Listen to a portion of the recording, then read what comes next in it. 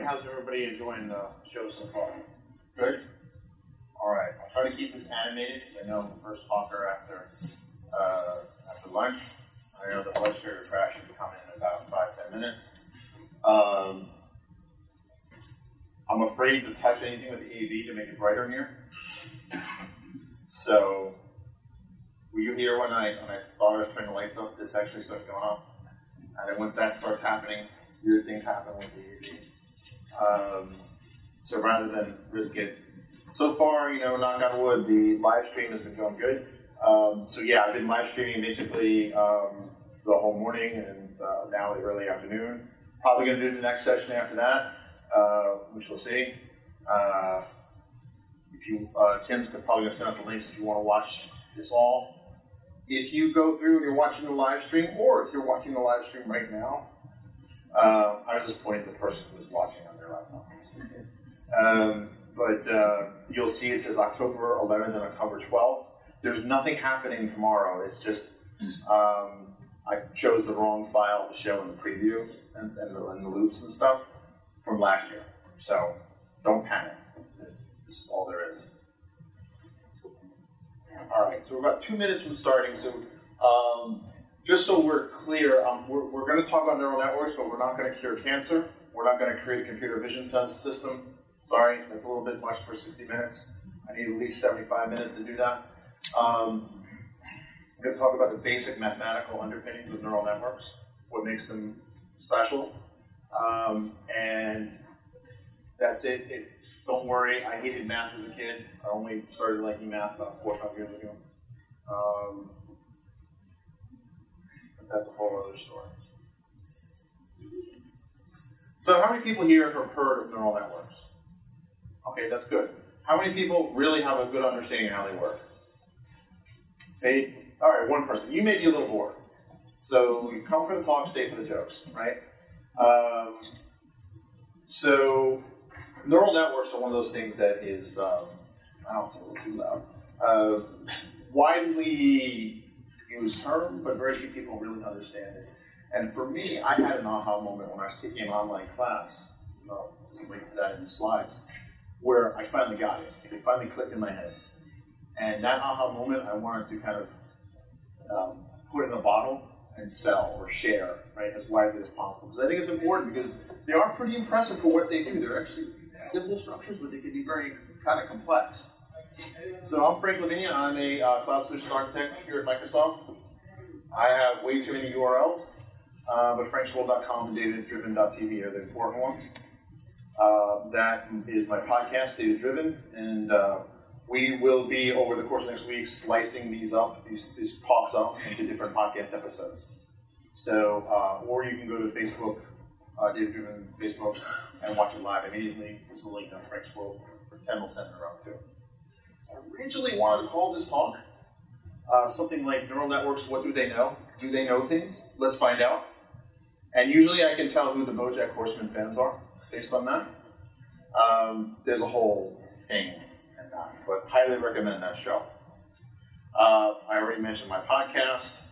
How many people here know that MSDN is closing up shop next month? How many people here heard of MSDN? Okay. How many people here have ever used magazines or heard of magazines?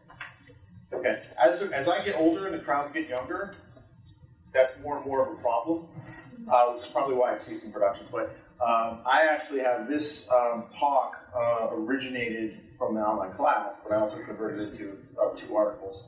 aka.ms/frankmsdn. These are from February and March or April. And I say I'm working on these 2 books, but here's the cool thing, right? I'm going to self-publish these, right? Last time I wrote a book, I had a publisher, and they annoyed the living you-know-what out of me. Because they were always insistent on, you have to get this chapter done by this date, this date, this date, this date. So I got my book deal in March, found out that my first son was on his way in April, right? So the whole process of writing that book was tied into that. It actually was 10 years ago, right about now, that I was wrapping up the book. So yeah, I say that, but I'm self-publishing, so that all the pressure is on me, and it's just like too many squirrels running by, I guess. recently, probably my biggest project so far this year's side project has been this idea of a virtual summit. Most people in our field have not heard of this concept of a virtual summit, but you can think of them as kind of like back-to-back webinars, right? And it's basically like a summit like this, but you don't have to go anywhere. As a result, it's much cheaper to throw and run these. And if you use this discount code, it's actually less than $20.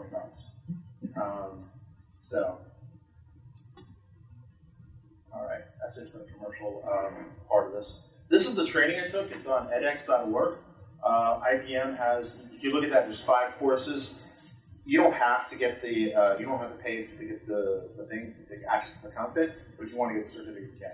And I'm not through all of those. I did the first 2, but it was really the first one where you kind of basically build out a neural network by hand in Python. It makes a lot of sense. All right, so we are at an age where practical AI is no longer science fiction. When I was a kid, it really wasn't that long ago, although the first 2 digits of every year were 19, AI was stuff of science fiction, right? And when I got to college, I was excited because one of my professors worked on artificial intelligence, right? That was his area of expertise. When I finally did take the class with him, this is all these requisites you got to take beforehand, I was kind of disappointed to find out it was Prolog, right? So Prolog was this language that, if you never heard of it, there's probably a good reason for it, but it was called artificial intelligence, but essentially it kind of did its own inference. But now we have things like computer vision. This is our API, and it took that picture with my webcam. It actually did the OCR on the writing on the coffee cup, and you see that it is 81% certain I'm a man wearing glasses and smiling at the camera. I don't know if that's really a smile, but I'll take it. But that was all computer generated, right? That's from a trained neural network. How many people here have heard of deep fakes, right? Interesting stuff. I highly recommend you go to YouTube and search Full House of Mustaches. That's like nightmare fuel. Right? To see the male characters is kind of almost believable, but when they're all together in a group, it's a little creepy. When you see the little baby, oh. Speaking of nightmare fuel, you've probably seen this. These were all done with neural networks. And a particular type of neural network called generative adversarial neural network. We're not going to go into this. You're not going to learn to use deep fakes today. Sorry. But when you look up how a neural network works, or what a neural network is, you see this. How many people have looked that up and seen this, right? What's this about? Like, what's going on here, right? How can this put Steve Buscemi's face on Jennifer Lawrence, right? How can this do computer vision? How can this do all these things? It doesn't make any sense at all. How does the structure work? Why does it work, right? And most of the time, for up until January, I just took it on faith that it worked, right? You put stuff in, magic happens, and you get an answer that's somewhat intelligible. But it wasn't until, this was really my reaction, actually. Most of the time, it kind of looked like magic to me. And whenever I hear that word magic, I think of this quote, right? Any sufficiently advanced technology is indistinguishable from magic. But it's not magic, it's math, right? And we're going to go into kind of how these little data structures, for lack of a better term, can come up with things entirely on their own, good, bad, and indifferent, and sometimes just plain weird. Now it's basically inspired by biology, right? We have, or at least most people have, a brain between their ears. You wouldn't know it sometimes.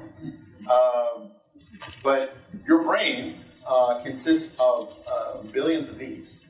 These are nerve cells. And each one of these nerve cells, I have my fancy 3D graphics here, consists of this. You basically have the body of it, and you have the input, and then you have the output that connects to the neurons. I don't know what the exact number is, but it's something like tens of trillions, a lot, right? So you have more connections between your neurons than you have neurons. So taking a closer look at this is basically the direction of the data, right? So there's, or the information of the message. You have dendrites, right? They connect to other networks, and they process something inside the nucleus, inside the body, or if you want to use the Latin term, soma, and then that goes out to the terminals that then connect to other networks, right? And essentially, I'm sure it's more complicated than this. I'm not a neurologist, never even played one on TV, and I didn't stay at a Holiday Inn last night. Basically, they fire or they don't fire, right? On their own, they don't really do much. But what's interesting is how this was kind of done is that this gentleman here, Santiago Romani Cajal, basically took, it's really gross, so something you want to hear right after lunch. He took thin slices of brain and kind of looked at brain tissue under a microscope, and he discovered these structures. Now here's the cool thing. Put it on its side. It starts to look a little familiar. Right? Kind of. Now, there's always somebody that points out that, well, neural networks aren't really how the brain works, right? That's true. They're really based on what neuroscientists thought in the 80s how brains work, right? I think they actually work with fly brains, and that basically was the inspiration for this type of network, which is called a perceptron, and that's kind of what we'll be building.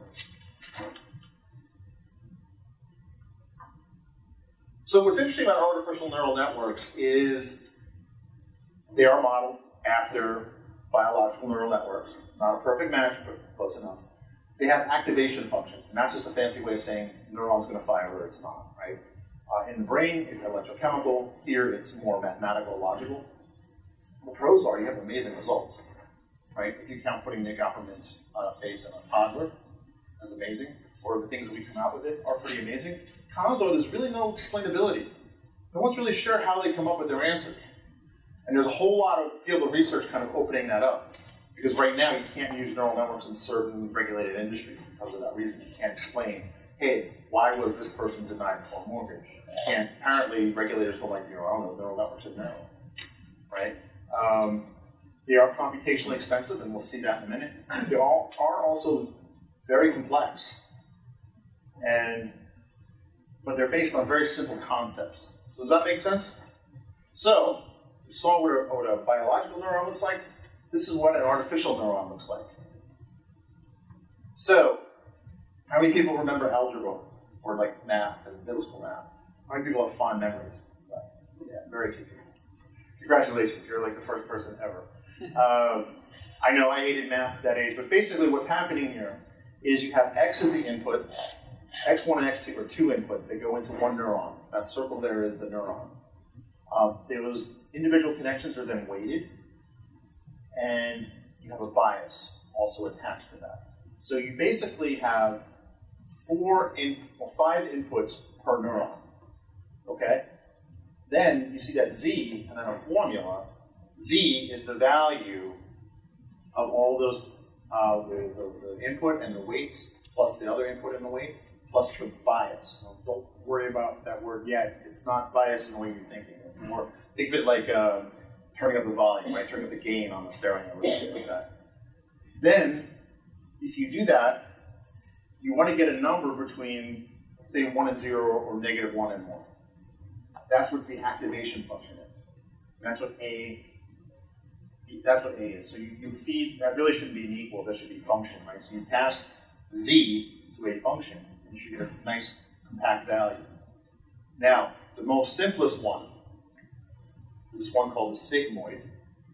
And don't worry, this is not on the test later. Nothing to do with this guy, apparently. But basically, if you get a very large number, it produces a number close to 1. If you give it a very small number, it produces a number above 0, right? So that's kind of the key here of the math. So right now, you're probably thinking, great, I have to go back in time, probably this middle school trauma or college trauma. Don't worry, it's not that complicated. But what you do have to keep in mind, because there is a little teeny bit of calculus here, remember this graphic. What this graphic is saying is, remember the weights that we had, right? You had the input value, and then you have the weight attached to it. You can't change the input value, because that's changing what you're seeing or what the neural network is getting. But you can change the weights and the bias. So the weight is, you want to get your neural network to have a very low error rate, right? So that represents the errors, right? So if you give it too much weight, you start getting more errors. If you give it too little, you start getting more errors, right? So you want to find that just right. That's the lowest point. So you want to find the lowest point where you adjust your weights to that. If it doesn't make sense, that's okay. But keep in mind, this is what the same concept is in 3D, right? So basically, you're trying to find out where the error is the lowest. But keep this image in mind, because we'll kind of refer to that. Is everyone with me so far? All right. All right, so this is a small neural network. So how many people here have heard of the MNIST, right? If you study this stuff, you probably was wondering, it's like hello world for neural networks, right? Basically, in the 90s or something like that, Jan LeCun, there was an RFP or a research challenge so the post office can automate readings of code numbers, right? And it was a great problem set because zip codes are 5 digits long, or let's say +4, 9, and the characters are 0 to 9, right? So you have 10 possible outcomes. So a really bad one would be right at least randomly 10% of the time. Congratulations. So it's a really nice problem. So what they did is they created this data set of handwritten letters, right? Tens of thousands, say, and it's been shrunk down to 28 by 28 pixels. And which, if you don't want to do the math in your head, that equates to 784 pixels total. 74 in terms of neural network, right? The first input neuron, or first level of input, is 784, one value for each pixel. And that value is going to be between 0 and 255, 0 being black and then 255 being white, right? That's how color we're encoding. Remember, this is monochromatic, so it's all grayscale. If you want to add a color channel, I'm going to need that extra 15, 20 minutes. But it's essentially the same concept where every color channel becomes a 255, 0 to 255 value. All right, so in a small neural network, I created, say, a second layer, a hidden layer, right? So if you think of that diagram that looks really like the sticks and the circles, those are what you call a hidden layer, right? Hidden in the sense you don't see it. You can always investigate it and see what the value is, but very often, most of the time, it doesn't make sense how it comes to the conclusions that it comes to. That gets into explainable AI, which is probably the topic of another talk. All right, so in the final layer, remember, 32, 32. So I have 784 in the input layer. First hidden layer is 32. Second one is, that's a typo there, right? So 32. And then the final one, right, the output is going to be between 0 and 9, right? So 10. So how many connections or how many multiplications do you think I have to do, right? And your first instinct is probably like, well, 784 times 32 times 32 times 32 times 10. No, there's actually more to that because remember the weights are in there. So every neuron gets 5 values. So I'll save you the effort. A small neural network consists of 26,506 adjustable values. And we'll see more of this, but that's really the key. So another way to think about it, how many people here are software developers or software engineers? Okay. If you're not, how many people have written code ever in their life? Okay. You know what a function is, right? You pass a function, right? How many functions do you, how many parameters do your functions typically have? 3, 4, anything more than 10, you go talk to the person who wrote it, right? And I mean, talk to them in a Jersey kind of way. So think of it like this, right? A cheap transistor radio. And before Spotify kids, that's what people apparently listen to. Free wireless too, unlimited streaming. It's pretty cool. Actually, they were a little smaller. They did make smaller ones, yeah, but that was like the iPod of the day. This is more Apple HomePod. That's it. So that is analogous to, you pretty much have 3 functions there, or 2. Tuning and volume, right? You change the frequency, right? So think of that as 2 parameters. Now, the neural network, you think of that 25,000 adjustable values, 26,000 adjustable values. You think of those each as little parameters. Well, then you get something a little bit more fixed. Which one of these lets you tackle more complicated problems? It makes a lot of sense if you think of each one of those dialing the knobs, and you have a lot more control surface in terms of what to adjust. Does that make sense? And I zoom in on that just because it's a pretty cool piece of equipment.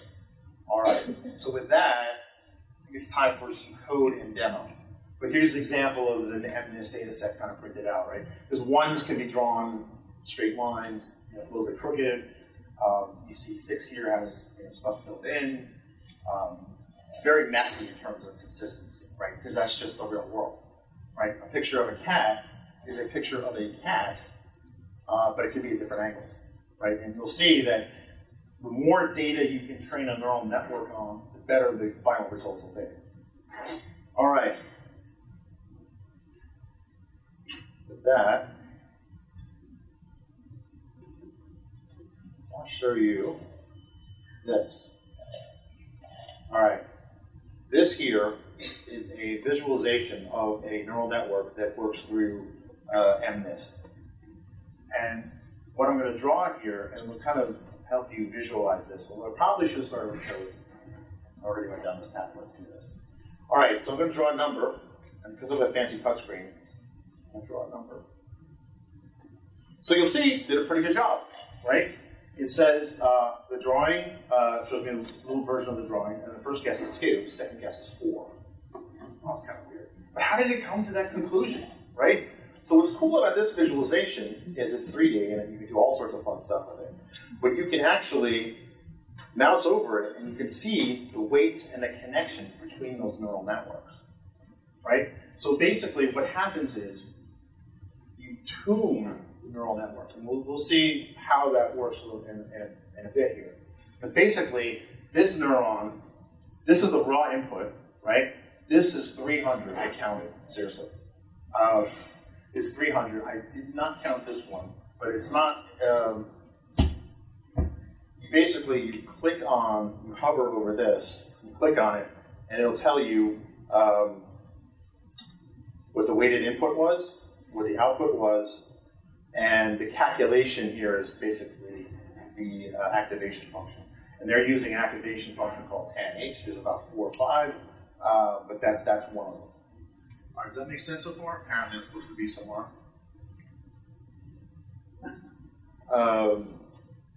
So if I click on this, you'll see this, the brighter the neuron is, the higher the value. The less bright, the lower the value. So you see this was positive 1.72. You see the input was 44.21, output is 1.72, right? So basically, high number in gets pushed down between 1 and actually 1 and 2 in that case. Will that tool load any model and visualize it, or just pickle or whatever? This tool does not. This is just an MNIST. But if you, it's from a university website. You probably could do it. But there's a lot of visualization tools like this for neural networks to make them more explainable. Now the catch is that, remember, this is a small neural network. If you're doing something that's vast, the one that basically powers Microsoft's computer vision is 300 layers deep. There's 300. Yeah, that would be some visualization. Well, but just for little models, they're usually you're doing 2 or 3 hidden layers. Right. So this has 2 hidden layers, right? So you have the input layer here, and this is the first hidden layer, second hidden layer. So you kind of see how this ties to each one of those, and it actually does a really cool visualization. All right. So let's go. I always like to say, don't tell my boss, because this is a Google site. This is TensorFlow Neural Network Playground. Another way you kind of, I just wanted to show you the overall concept, then we can dig down into the code and see how it works.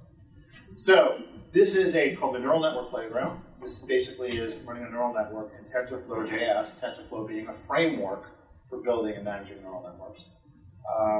and entirely JavaScript, and this is going to be a classification problem, right? It's orange or it's blue. And if I hit play, it's going to go through and try to figure out how to interpret that shape. And you'll see it'll learn it over time. And if you keep your eye right here, you'll see it'll actually graph the loss, right? So the loss is, remember, we want to get to that lowest point in the curve, and you'll see it'll try to get lower and lower and lower. So we're going to start it off, and you'll see it'll kind of start and then it'll dip. Ideally, we want to get to 0, but that's never going to happen, so we get real close to 0. I'm going to run that. All right, so you see it did it pretty quick. That's not much of a challenge, so let's pick something a little more complicated so you can watch it kind of work on it. There you go. So it had to go through that 90 times, adjusting every possible tweak there. Not a lot here, right? So there's, there's 2 hidden layers and there's only 6 neurons in there. So it's not going to be 25,000, it's going to be a lot smaller. But you see it got it pretty quickly, right? So the test loss is basically in your test data, and the training loss, which you figured out in training, was, in 0.7. So pretty close to 0. But you see there was that moment where it really was struggling, then it adjusted all those values.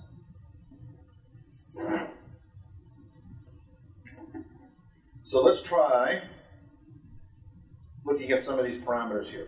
I'm going to keep the activation layer here. So learning rate, right? I'm a developer, right? So and I like, cars, so I'm like, learning rate, that sounds like horsepower. When I crank that up, what do you think is going to happen if I crank that up to a high number? Good things or bad things? It's going to be error. It's not going to do what I thought it would, right? All right, so let's crank that up to 10. And sorry, Final Cut 10, there's no 11. It would overfit. No, I would be lucky if it overfit. Boom. So it started doing really well, and then boom. And the reason why is because, go back to that slide,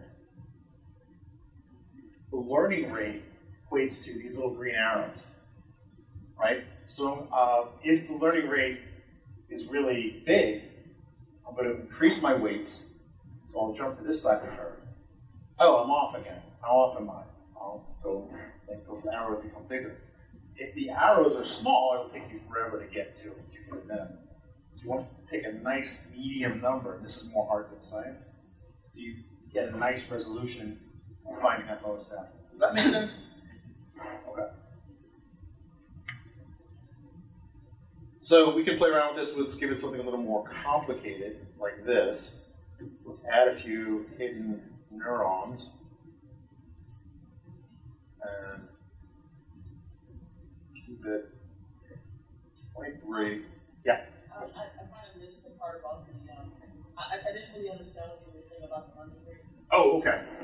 I was distracted because you said those are green arrows and they look brown. So. Oh, yeah, it's the projector. Okay, so these arrows represent the distance there is your learning rate. So let's just say, first time I run my neural network, I'm here. Well, I want to see if I can do better, arrow-wise, right? If I have a really long arrow here, I'm going to jump over here on the curve. Yeah, it's better than one step. And if I do it again, because my learning rate is so long, I'll end up back here. So I'll never really hit that unless I'm very lucky.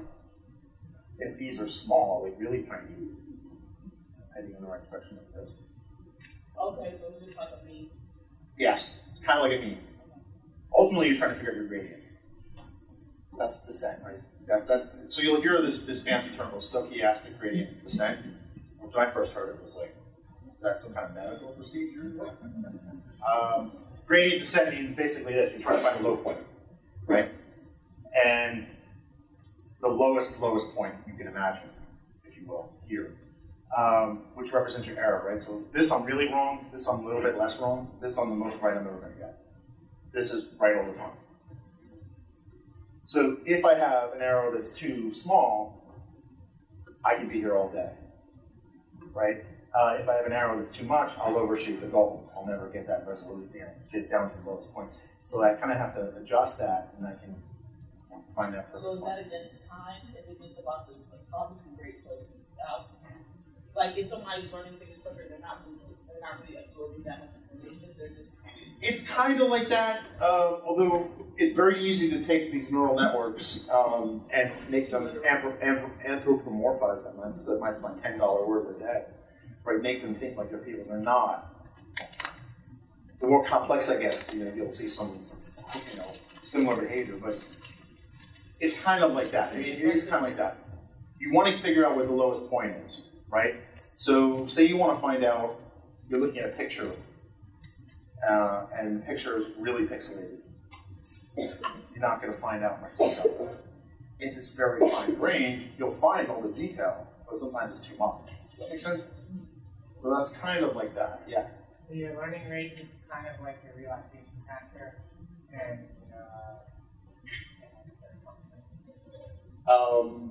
it sounds about right. Is that like a mathematical thing?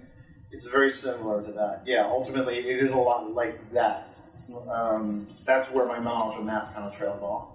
But basically, you're trying to, if you're thinking about derivatives, the smaller the distance is, the more accurate you'll get. Now, in calculus, you want to get like to next to nothing. In practical terms, you don't want to do that because it'll take forever. Right? So, is that 0.01% of accuracy worth $10,000 worth of compute time? Not. Can you relate it to the weights? So these are the weights that you're adjusting. Okay. So I increase the weight. My cost function, right, that's not cost of money. Cost function is another word for loss, right? How accurate it is. So if I increase the weight on one of those inputs on the neuron, it's going to be wrong, right? So now I'll take it back a bit. Am I better? Yeah, I'm better. Can I do better again? And I'll take it back to this way. So it turns out, it's probably more visible here. Turns out the slope of the line, or the orientation of the slope, gives you an indication of what direction to go in. And if I lost you, that's okay. It took me 30 times to hearing that same sentence before it clicked. Yeah. But does that make sense? I get it because. Right, because So if it starts like tapering off, then okay, it's time to I'm getting close to the end. Maybe. Because you have this notion of local minima and maximum. Global minimum. Which, how many people here have I lost so far, right? No one wants to admit it? All right. So, local minima is the idea. I want to find the lowest point on the curve. But what if the curve looks like this, right? Looks like a roller coaster. If I drop a basketball, it rolls down to the bottom. Well, that's the lowest point, right? Well, the lowest point local to me. But what about the lowest point in the entire ride? It takes a lot more work to figure that one out. This is the type of thing, I'm told, that keeps mathematicians up at night, because there's no good answer to get the global minimum. So if you're having another trouble, you can imagine the lowest point in this room, right? It's pretty easy to figure out. It's probably the outlets, right? Where's the lowest point in resting, right? And one, you can answer that just by looking around. The other one, you probably have to go to the USGS and figure out what the lowest point in resting is. That make sense? But that's way more, but that's kind of how a neural network is trained. All right, so with that, I'll show you some code. All right, so this is a Jupyter Notebook that I have. How many people here are familiar with Jupyter Notebooks? Okay, cool. If you're not familiar with Jupyter Notebooks, they are awesome. You will hate them the first week. It's kind of like the VI editor, right? How many people here know what I'm talking about in the VI editor, right? Did you love it, your first experience with the VI editor? No. Did you eventually first tolerate it, then accept it, then love it? Right? Yeah, eventually. Less people, but somebody did love it. I'm not the only one. All right, so this is a tool where basically I don't have to install anything locally. I go to a browser. I'm running code that's attached to a Python kernel, in this case. And I'm going to run each one of these cells independently.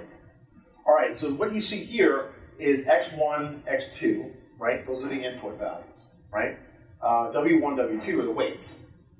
And then the bias is 0.03. I picked these completely random. And then what I'm going to do is I'm going to run that formula that we saw in the middle of that circle. And I'm going to print it out. So now with notebooks, they typically cache what's in there. Sometimes that's good, that's not that bad. But just for fun, I ran that cell, Shift Enter, or hit play to run the cell. All right, so now I'm going to start pulling in. How many people here are Python coders? Okay, cool. How many people have never seen Python in their life? All right, well, that's good. If you know C#, Java, it's pretty much mostly the same thing, right? Don't get alarmed if there's no semicolons, right?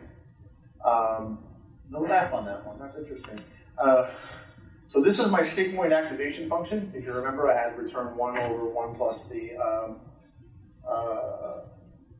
e times whatever. We can look at the slide again. And then I call that, right? So I take that 2.3 and then I squish it down to a number between 0 and 1. The output is 0.89. So just to prove, I'll give it a really big number and a really small number. And you'll see it comes between a number between 1 and 0, right? So you're going to give it an activation between whatever goes in, you're going to get a number between 1 and 0 on the other end. That make sense?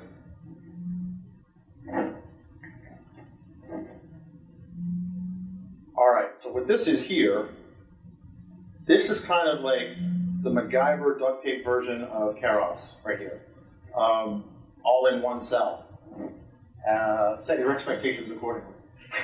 So what this is going to do is basically going to create a structure, or allow me to just create a structure of nodes with those values, the weights, the biases, the inputs, the outputs, right?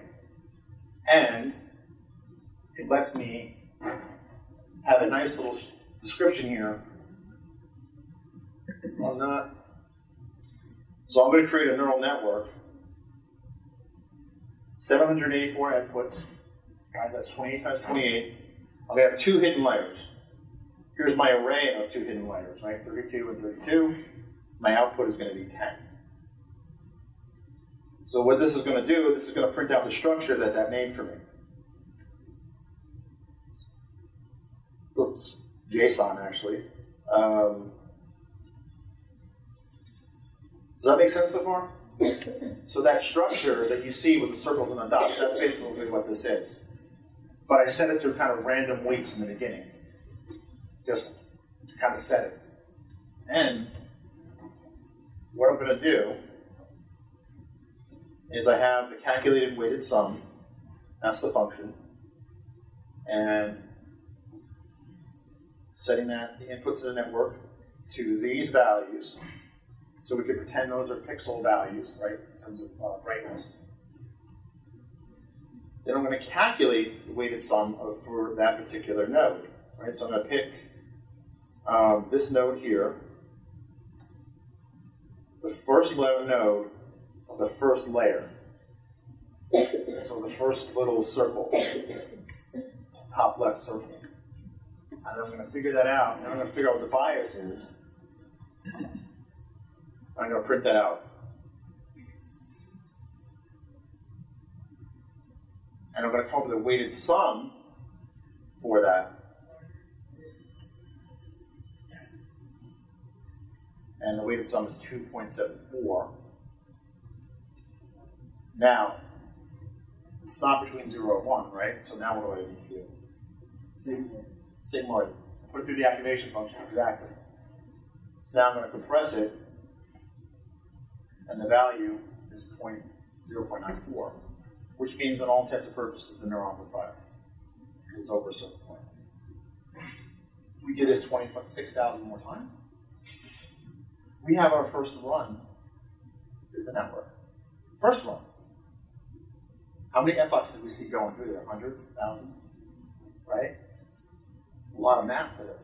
Not complicated math per se. This is why GPUs are awesome. Because the GPU can do a lot of these in parallel, and it'll really speed up your neural network dramatically. Now, there are other things like GPUs and field programmable gateways. I'm not going to pretend I understand how they work. I know how GPU works. Ultimately, this becomes a linear algebra problem, and you can do those matrix math much more efficiently across a GPU than you could a CPU. which is why GPUs can run through this training really quick. Everybody with me so far? Good. All right. So that was kind of like how to like the little circuit that kids had as a kid or whatever. Like I didn't have as a kid, but I got it from my kids, where you build like a little radio transistor or something like that. My kid made one that made rude noises, so go figure. But this is how that was kind of like building your own. This is how it's actually done, kind of more in professional production. You use these libraries, TensorFlow and Keras. And what's going to happen here, and I don't know how I'm good on time, but if I were to run this, I want to walk through it, then I'll run it, and I'll show you some other demos. And hopefully, because this is not tied to a GPU. When I do customer demos, I run them in parallel. I do a GPU one, not GPU one, I start down. I set up a GPU, and I run it on the GPU, and the GPU figures it out, and then poof, go back to the other one just finished. Basically, what I'm doing is imports. I'm importing from Keras. Keras is a kind of a nice front end to a back end learning system like TensorFlow. You have a question? Or no? You just itches. Okay. Then I'm going to download the sample data, right? Which is all the GIFs of graphics of.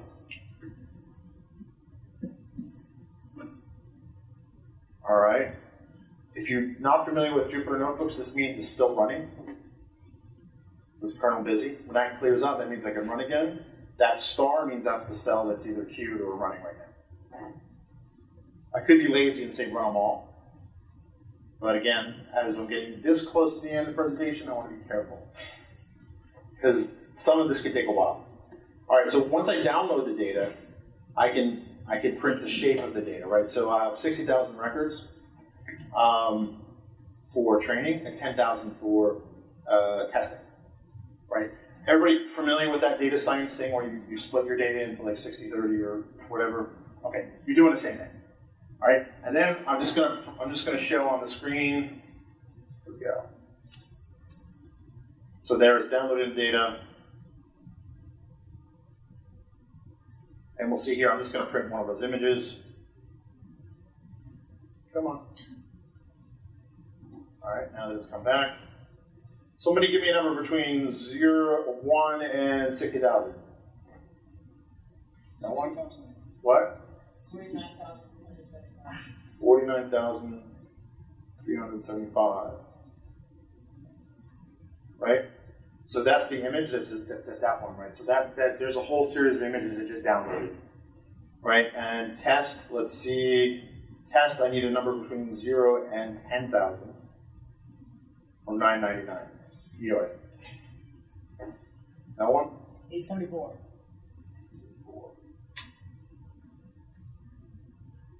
There you go.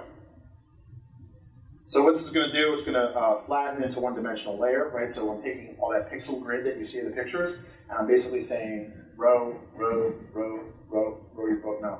And what I'm doing is I'm converting it basically to numbers, right? So you see this structure here, all right? I'm going to flatten that image. All right. I'm going to divide it by 255, because that's grayscale, right? 0 to 55. All right, and what was that number here for this one?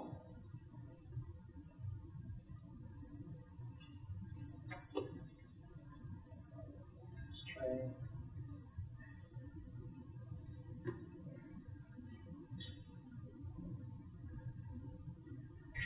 All right, let's take a little bit longer to run. There we go. So this is the array that represents that. So if you can kind of use your imagination, right? 0 means there's no pixels there. The higher the numbers, the brighter the pixels, right? So you see for a while there's nothing, and then suddenly there's a couple of things. Let's scroll up and kind of see, yeah, that's kind of true.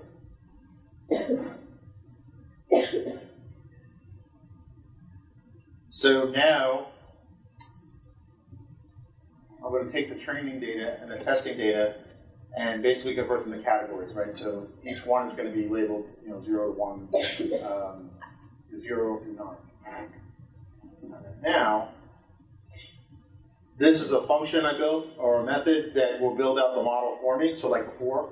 So what I'm saying here is I'm building a sequential model. I'm going to add a dense layer, and a dense layer in neural network terms means every node is connected. Every node in my current level is connected to every node in the next level. There were different types for different purposes, and I'm using an activation called ReLU, Rectified Linear Unit. It's different than sigmoid, it's different than 10H. There's about 4 or 5, so you've seen 3 of them, and we'll get play in the playground if we have time. That sounds weird. To see each one has their own advantages. Sigmoid was the first one to come out, and it's typically the worst. ReLU is the most popular. Input shape is the number of pixels, right? Number of pixels, 784. I'm adding another dense layer, 100, and I'm adding a final dense layer with something called an activation type of softmax, which will basically, if I have, say, it'll give me a percentage value that all adds up to 1. So if I'm splitting it into 10 parts, it'll give me something that all the values will add up to 1 and I pick the highest. Does that make sense? I know I didn't explain that great. Yeah. All right. Softmax will give you like the percentage. So if you have 2 buckets, everything will add up to 100 or 1. If I have 10, everything adds up to 1. You know what I mean? So we'll go back to the 3D visualizer. You can kind of see the number looks like that. So remember, I have 10 total. So let's say if it'll be 80% positive, it's a 3. 1% positive, it's a 8. And then the remainder is split across the other probability. What's nice about that, 2 or 3 can rise to the top just from the get-go. All right, so then what I do is I do the compile, and I return the model. So this here calls that method, and I probably should have this in its own cell, so I'm defining the method right now. And this is what's going to take a while, and I'll let it run so we can kind of see it happen in real time. But ultimately, model.fit is where it's going to do the training. And it's going to go back and forth across many, many epochs. And you'll see its accuracy improve, right? So we can kind of look at the canned one, but first it starts off with 96% accuracy, that's what it gets to. Then it goes 97, 98, 97. It's kind of stuck in 97 for a while, then it gets to 98. All right, so let's run this cell. Let's see what happens.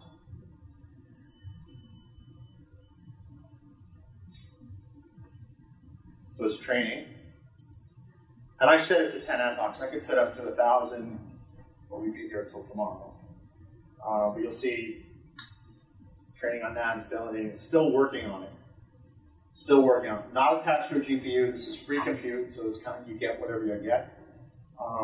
But you'll see in about 10 minutes or so, it'll actually finish all this. But another 10 seconds or so, you'll see the report from the first epoch. And you'll see it kind of work through it. Eventually you get to an accuracy, there you go. So it took 42 seconds, 97% accuracy, now it's going to go through again, train it again, it'll get a little better, then a little better, a little better. Eventually this model I got to 98%, and what's cool, this has been a real kind of point of confusion for a lot of customers. I could save this model, right? I don't need a GPU for the model. Once the model is created, I know the exact weights and dials. And think of that switchboard. You need a sound engineer to figure out the best way to adjust every dial. You don't need a sound engineer to sing or talk into the mic. So that's kind of the analogy, is that once I save that model, I can have very low compute do that, right? I can save that model, rehydrate that. It's saved as an H5, but it can be saved as a pickle file, right? Some binary format. I can rehydrate that and run that on a Raspberry Pi, right? It doesn't need a lot of compute. You don't need 32 GPUs to run a model. If you're doing that, you're doing something wrong. So the gist of it is that most of the computer labor is done in the training, and the product is your H5, is your model. This is leading into some interesting scenarios because data scientists used to work kind of in isolation in their own parts of the building. now, as AI becomes more and more crucial to an enterprise, now they're becoming part of the DevOps story, right? Cool kids call that ML ops, right? Because they're not producing code, although they do produce code, clearly, right? Code is being made there. What really matters, the artifact, is that the right DevOps term, artifact? All right, the thing that matters is the model, right? So obviously there's pretty well-worn paths to checking in code and versioning and all that, but the model is the thing that has to go forward, has to get thrown over the wall, like the guy said earlier today. I think he's in the room. So you throw it over the wall, so to speak, you throw the model over the wall, and that's what you deploy. So how that looks like, you basically reload the model, and you can basically give it the code again. Does that make sense? Almost at time. I want to show you some things where you can really mess with a neural network. So here's a fun thing called Teachable Machine. Unfortunately, it's a Google site. And again, this is JavaScript. So what I'm going to do is I'm going to train it with just a few samples, and it's basically building out a computer vision neural network. And there's a really cool tutorial with a really funny video. But what it's going to do is I'm going to train it. I'm going to train it on condition green, we'll call it, right? And that's going to play a cat GIF because it's Google. And purple will be another condition that's going to show a dog, because I guess there are dog owners in Google too. And I don't know what this is, but it's a small furry creature, the third one. So this is just an example. So I'm going to teach it to recognize me, like that. And then I'm going to train it when I'm not there. So what you have now is a person detection system. What? Who wants to volunteer and stand in front of the camera? It actually will confuse us. Seriously. It looks for a person. Whoever wants to do it. No one? All right, come on.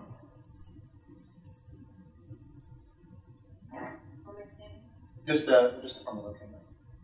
So before you do it, okay. I was going to say, what do you think about it? So it's a person detection program, right? So this is where volume of training data, we all look alike. I mean, no one would confuse us, right? Maybe just the glass, how about now? No? Okay. No one would confuse us. The neural network thinks it is, right? That's because I didn't train it. Now, if I train it on you, if you don't mind staying there, I train on you, all right? Now it knows 99% sure it's you, which is pretty reasonable. Now step out of the frame, and nobody's there. Now if I go back, let's see what happens. I should go back. Now let's try this. Stand next to me. Let's see what happens.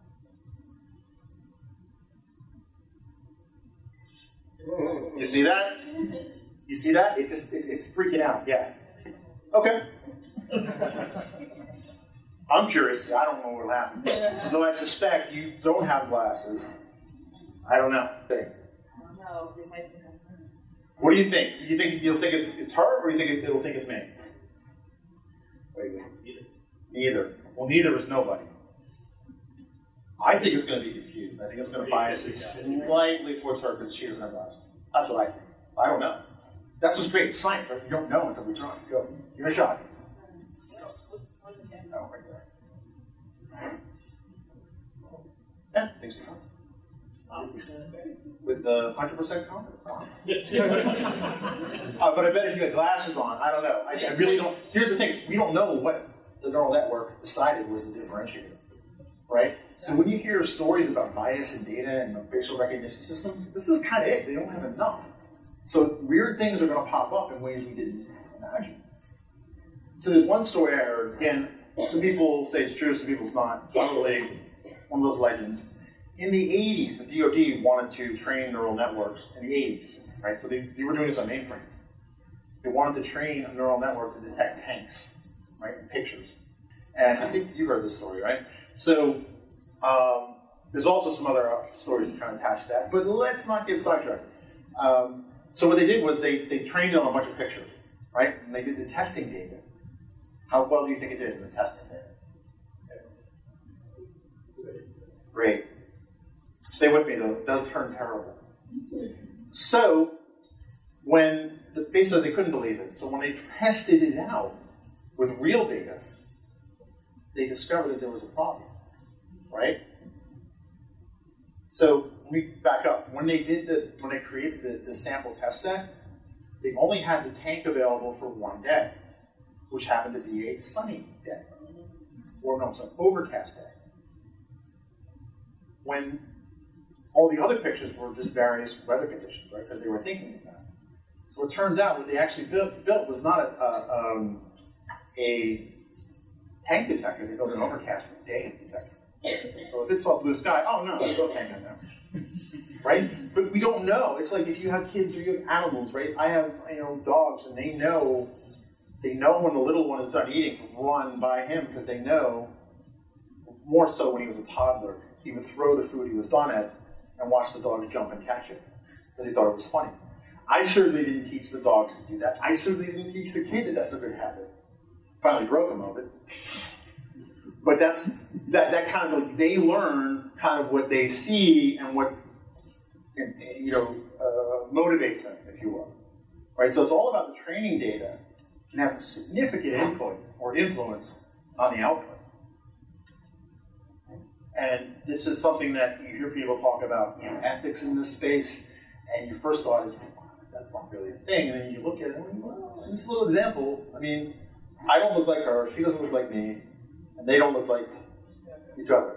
But yet it thought it was the same condition because I bet if somebody went up with pronounced, your glasses probably wouldn't work because my friends are too. But you're right. We don't know. It could be my shirt. Maybe. I mean, we don't know.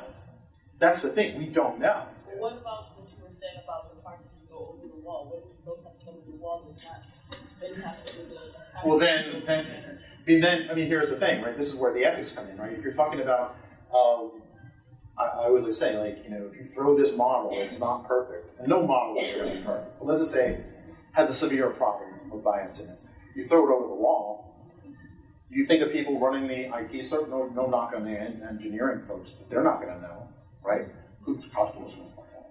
Now, if you're dealing with who's going to pay their phone bill on time or not, someone's going to die.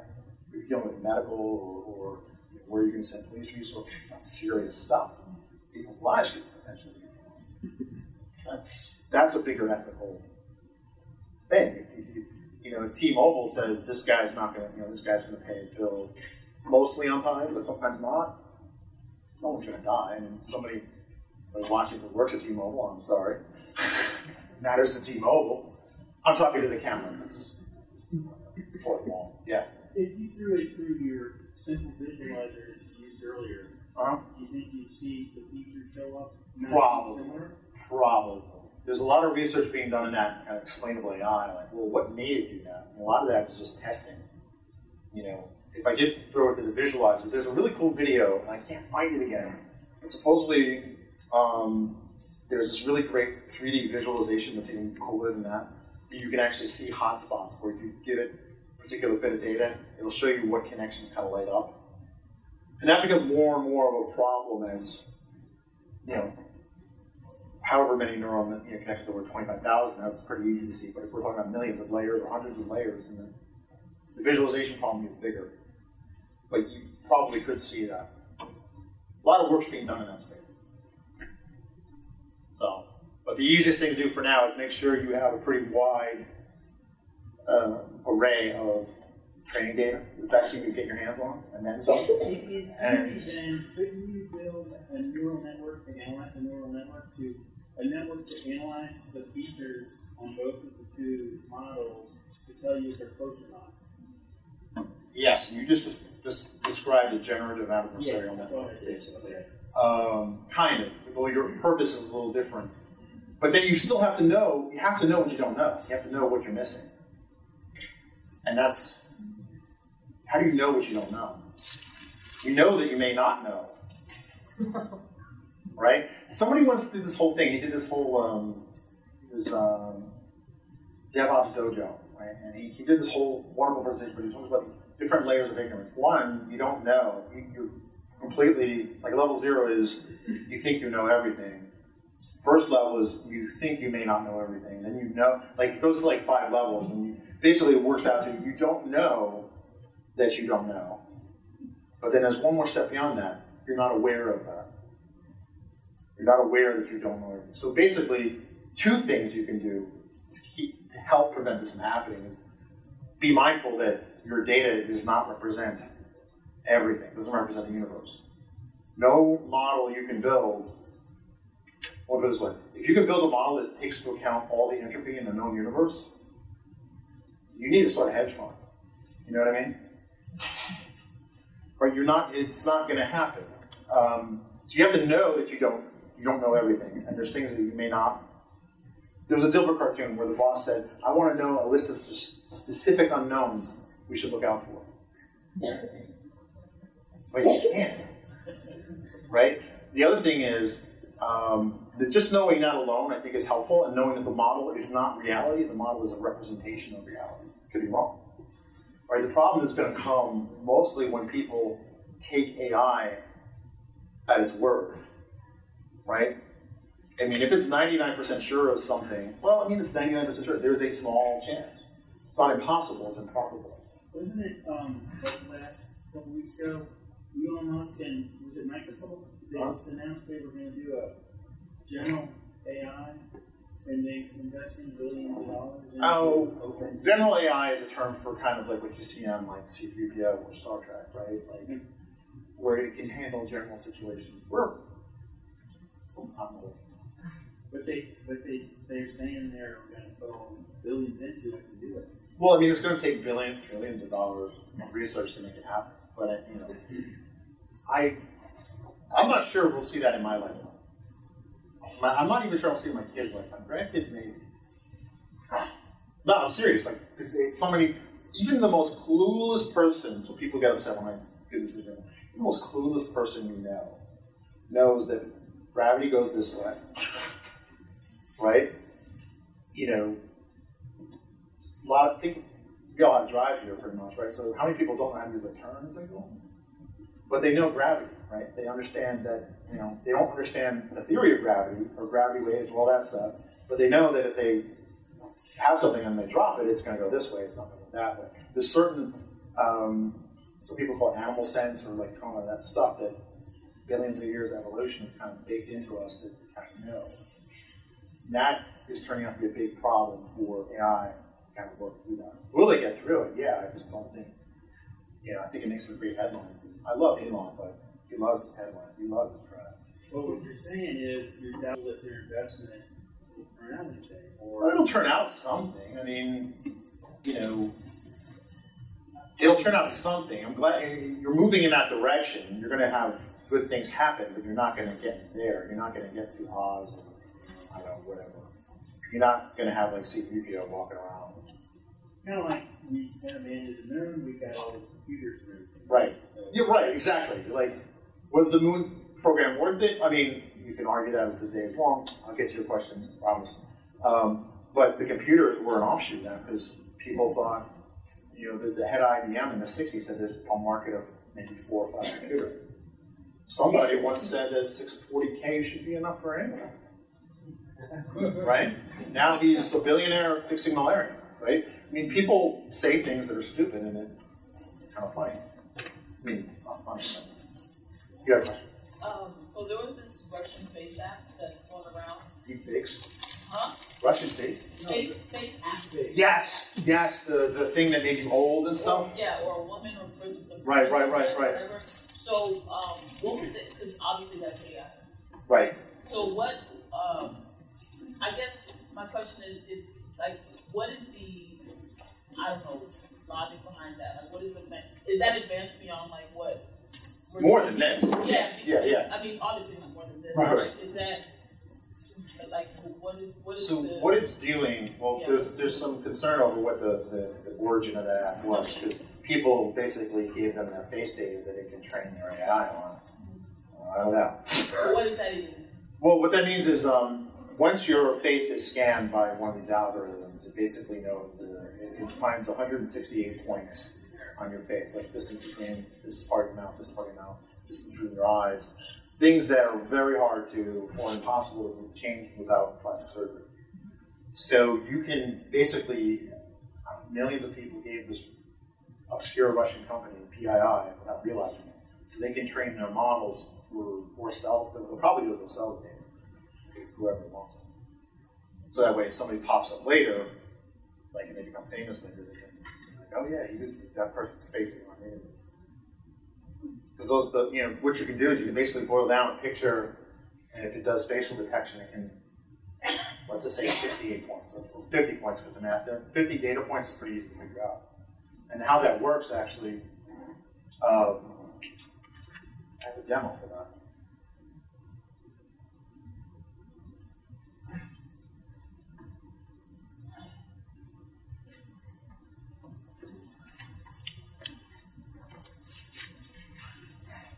Here's the face. I moved it.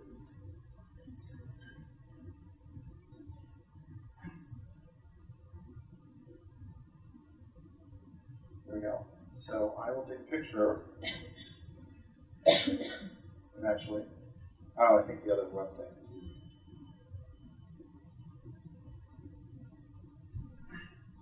All right, so I'll take that picture. And you'll see those are some of the points that he uses to identify me in particular. Right here? Really? So I look on Facebook and I see people I went to high school with. I'm like, oh. I'm just happy to have hair. I'm just seeing some of this business. Anyway, but you'll see, you get a pretty decent guess on the age. You'll see it measures that. So that little data set can represent me. And are there people that are close matches? Yeah, but no one's going to have exactly that match. It'll get close, but there's a certain, it'll narrow it down. That's why you see in Hong Kong going on right now, they always make sure they protect their face, or if they have to pick up their mask, they use a laser thing. Because the camera is not going to be able to. Oh, that's why they're. That's why they're doing the thing with the lasers to jam the cameras. Yeah, pretty sad and amazing. I was wondering if there are any ways that it can deal with like lighting. So like your hair looks brown, right? But if you're in like dim lighting or something, or just training data, or yeah, there's input data. That gets into a whole thing, and like depending on the lighting, my age can go down to like 20 and up to like 60, which depending on who you're demoing it to is really good. So I'm always very cautious about showing this to customers because some people get upset. But basically, so one of the things this does is that you'll see it combines those points. Then what it'll actually do. Let's not get into the emotion one right now. But you'll see is that it knows what a face kind of should look like, and then it'll adjust. It'll figure out what my angle of my head is. That's how those Snapchat filters work. They do that, and you'll see once it loses a certain number of those points, it kind of breaks, and a little like puppy thing disappears on your face or whatever. My kids love them. So, all right, I think I'm out of time.